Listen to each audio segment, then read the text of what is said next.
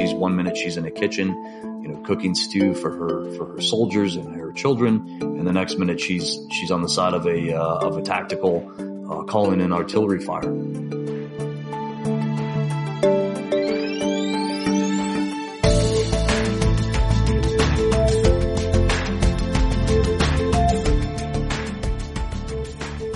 Welcome to Stratfor's Pen and Sword podcast. I'm Fred Burton.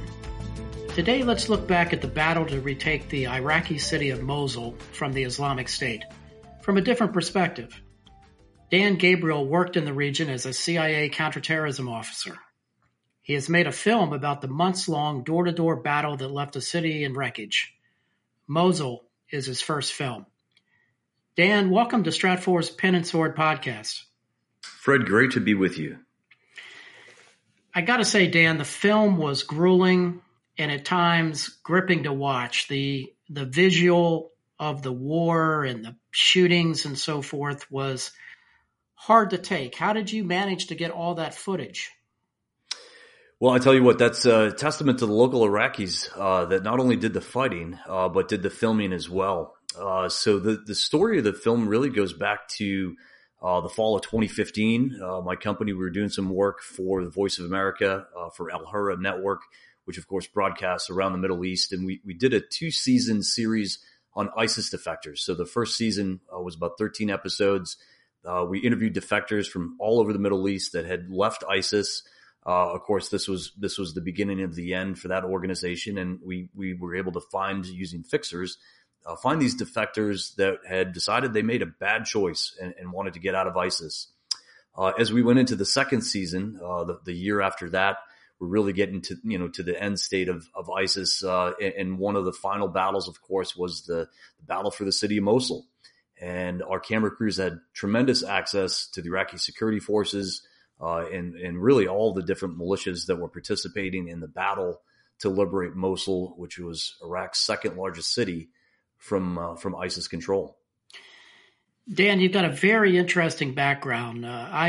I know from just being in the business for a while, back in the day before 9/11, you joined the agency 2 years after 9/11. Why did you want to join?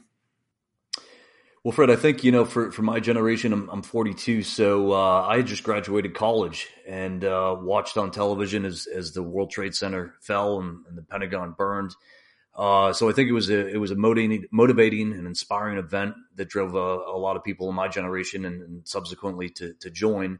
My contribution was to join the agency, the CIA, of course, and had the great opportunity to serve in Iraq, as well as Afghanistan and other parts of the world.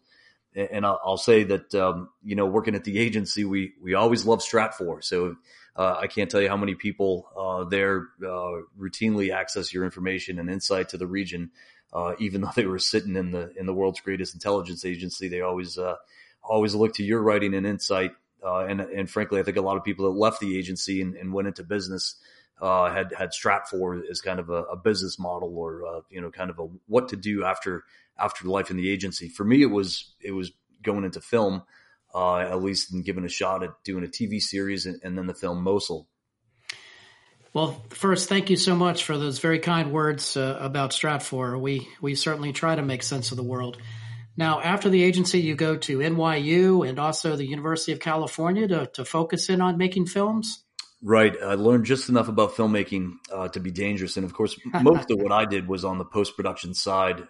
We dealt with 80, 85 hours of footage is what went into making this film, and going through, of course, all Arabic language material.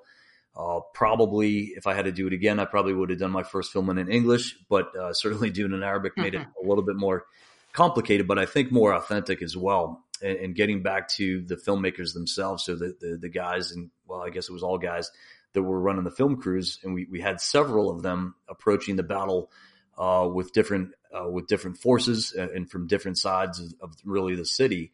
And I think that's why the film has a perspective that brings in not just the Sunni perspective, but also the Shia militias, the Iranian influence, the Kurds, the Christians. So it's all there. And people have asked me, why did I choose, Mosul? We could have done Raqqa or perhaps Fallujah. Of course, that city had so much so much pain that it suffered over the last 15, 20 years.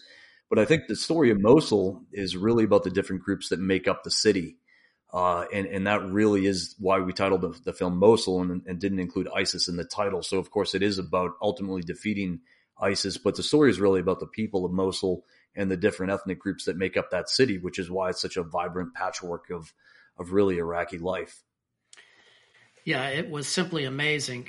Now, I know, Dan, even with my own writings, I tend to go back to some of my old cases where I really have a sense, or I need to have some closure. When I look at your film, was there something that drove you back to Mosul specifically? So the last time I was actually physically in Mosul was 2004 to 2005, and actually had gone up there on TDY from Baghdad. I arrived the day that the dining facility was blown up. So a lot of our guys that have been in that part of the world remember that day. So I was there for a very short period of time, but certainly it was something that that stuck in my memory. And really Mosul back then in 05 and 06 wasn't the worst place in Iraq. It was, a lot of our attention was really more in the Sunni Triangle down in Fallujah and Ramadi. But as we see the significance of Mosul being where the caliphate was declared, where Baghdadi declared Mosul to be the capital of the caliphate, as well as its proximity to the border and everything that was happening in Syria, it made it for a significant piece of the story of ISIS and the defeat of ISIS. You have so many interesting characters, from Nasser, the ISIS captured detainee, to the crocodile. Talk a little bit about these characters, and who did you like the best? Well, I appreciate your acknowledgement of the focus on characters. Modern television and film is really heavily character driven. I think if you made a documentary 20 or 30 years ago about Mosul, it would be more of something like you'd be used to seeing on the Discovery or History Channel, back in the 90s. But what I wanted to do was really to put these characters up front and for it to be their story, so that ultimately they could connect with the audience. And we've early on in the process, we ran focus groups, and different demographics identified with different characters. You've got Hanadi, who's this really dynamic, charismatic, fierce female Iraqi widow, and she's a widow not once but twice. She's lost two ex-husbands to ISIS forces, and she comes back with a vengeance and pulls together her own militia, which is of course funded by the Iranians, which adds a little color to it. But she's, her camera presence, her stage presence is just so powerful and resonates with a lot of women. She's there. She's 1 minute she's in a kitchen, cooking stew for her soldiers and her children, and the next minute she's on the side of a tactical, calling in artillery fire. So the dynamic characters are very much part of the story. Another guy that you alluded to, the crocodile, is kind of our tour guide through Mosul, or to Mosul, I should say. The story, really, the way I tried to tell it was modeled almost after what you see in Apocalypse Now, where we travel, from Saigon, where things are bad, and then kind of deep out into the field where things get even more dangerous and more confusing, if you will. So the story really is demarcated by a journey over time and over distance from Baghdad up the Tigris River to Mosul. And as I said, as we progress through the journey, we meet these characters and understand that, what they're telling us and what they're saying isn't quite accurate. It's really a heart of darkness. That's right. That's what we're going for, is that heart of darkness feel in the Iraqi desert. We'll get back to our conversation with Dan Gabriel in just a moment. The movie Mosul is Dan's effort to provide context to the rise and fall of ISIS. Context and analysis is what we do at RAIN and Stratfor. And that's why Stratfor's worldview content is an extraordinary option for you to understand not just why things happen, but what happens next. The coronavirus pandemic has affected every single aspect of government, business, life, and technology. How we as individuals and societies manage these risks has direct implications for the broader public interest. Individuals and businesses are turning to Stratfor and our parent company RAIN for risk intelligence that cuts through the hype to focus on what they need to know, what to expect, and what to do. Because we deliver intelligence. And right now it's time for intelligence. Please check out Worldview. Podcast listeners can take advantage of a special subscription rate by visiting stratford.com/podcast offer. That's stratford.com/podcast offer. Thank you. Now, your journalist, Ali Mullah, he's captivating to me. He's an incredible guy, and we actually used him for the TV series as well. So we knew what he could do on camera, and really the rapport that he builds with the subjects that he interviews, that he comes across, and his understanding. Really, first and foremost, as an Iraqi, I think there's a parallel to the other figure that we meet, which is such a powerful figure, which is Captain Allah. And they share this camaraderie, I think, in terms of both being young Iraqis, probably both in their early 30s at the time, and both having a sense of patriotism and duty to rid their country of ISIS, and to play a role in what goes forward after that. Dan, when you put the film together, looking back on it now, is there anything that you would change? Well, that's a great question. I think that the process overall took so much longer than I thought it would. So the filming takes place really between, October 2016 through the summer of 2017, and then it took another year and a half to really get through all the dialogue and pick out the important parts and kind of construct the story, the post-production, the sound, the editing. We have a soundtrack that was an original soundtrack created by a composer in LA. He's a former British DJ. It goes by the name of Fotek, and it's I think a very powerful soundtrack. It'll probably remind you maybe of Passion of the Christ or some movies that are really culturally centered in the Middle East and have a really authentic vibe for the music, the musical score. But the distribution is an interesting part of the whole process too, and I think that was one of the surprising things to me, is that each part of the process, you kind of engage a different part of your brain, if you will, and it requires a different focus and a different tempo and a different attitude and approach to how you're going about it. So, from start to finish, from having an idea, I want to tell a story about Mosul, to getting it into the theater and screening it at your first film festival, which for us was Cleveland International Film Festival. It's a really fun and rigorous journey, I would say. Dan, do you miss the agency? Every day. That's an easy one. Every day. And it's, it was great to see the reception by some of my old colleagues who are still in that part of the world, or still on the problem set of violent extremism and their reaction. And I'll tell you, we did a screening in DC about a year ago for, people in the know, people, frankly, that would listen to this podcast, and it was received well. And to some extent, any criticism of the film may be that it's a little bit too DC, too Beltway, too in the weeds for kind of your average Netflix viewer, or I should say Amazon viewer, because it's on Amazon Prime.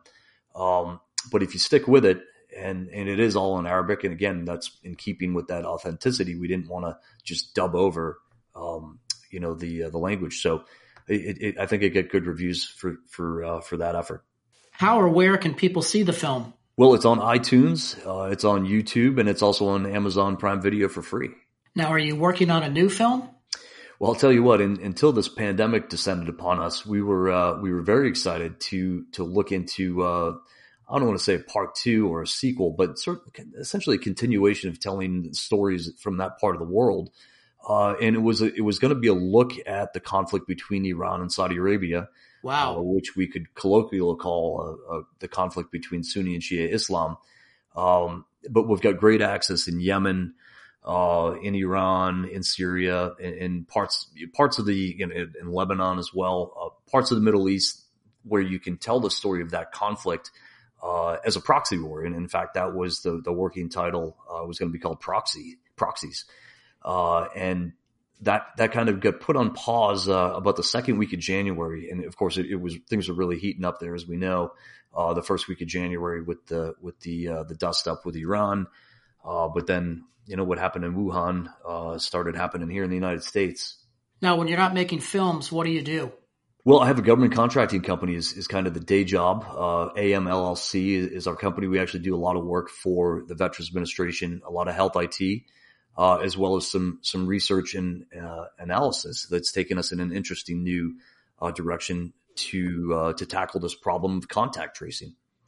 So, as you know, if you've listened to Dr. Fauci and the task force, an element to get our society back to normal, to emerge from this pandemic, in addition to testing, is going to be contact tracing and understanding where index patients, infected patients have traveled and who they've been exposed to and who they have exposed themselves to, so that we can get a sense on how far this disease has spread. That's pretty cool. Now, how do you go about doing that in the weeds? I'm fascinated by that. Well, the whole effort is about 6 weeks old. So perhaps check back in another 6 weeks. But we're starting at the state and local government. And I made a couple assumptions kind of when looking at this as a business effort. And the first is that the state and local efforts are going to be at the front lines, and they are at the front lines, but they're also the ones that are going to be, because they're at the front lines, they're going to be the ones that put in place, these types of efforts. So whether it's testing or contact tracing. And I think what we already see is that, frankly, the lack of a coherent, cohesive government response has forced the state and local governments to kind of set out on their own and start these efforts that they may otherwise have preferred to wait for CDC to come in and lead, but they can't afford to. If they're going to be opening their economies back up in the coming weeks, and they want to get back to work, they've got to start moving forward. In this case, in some aspects without direction from CDC. Yeah, that's certainly most interesting. Now, if folks want to get more information about your current work on COVID, where could they find that? Absolutely. They can go to our company website, which is amllc.co.co. So like I said, we're starting at the state and local government level. I think that's where the rubber really meets the road. We've already had about a half a dozen calls and initial meetings with interested parties, and their question is how much and when can you start? So they like our methodology. The methodology is something that we've kind of customized from the work that Johns Hopkins has done and CDC and the World Health Organization, and kind of customize it and tailor it to the reality of this pandemic in April, May of 2020, where we are right now. Well, thank you for what you're doing there. Mosul, the film, is the work of Dan Gabriel. Dan, it's been a pleasure. Fred, it's been my pleasure. Thank you very much for your time. Thank you. Stratfor and our parent company, Rain, can help you understand the why behind what's happening now. Because what happens next, well, that's up to you. You can find out more about Stratfor at stratfor.com/podcast offer. That's stratfor.com/podcast offer. I'm Fred Burton, and thanks for listening.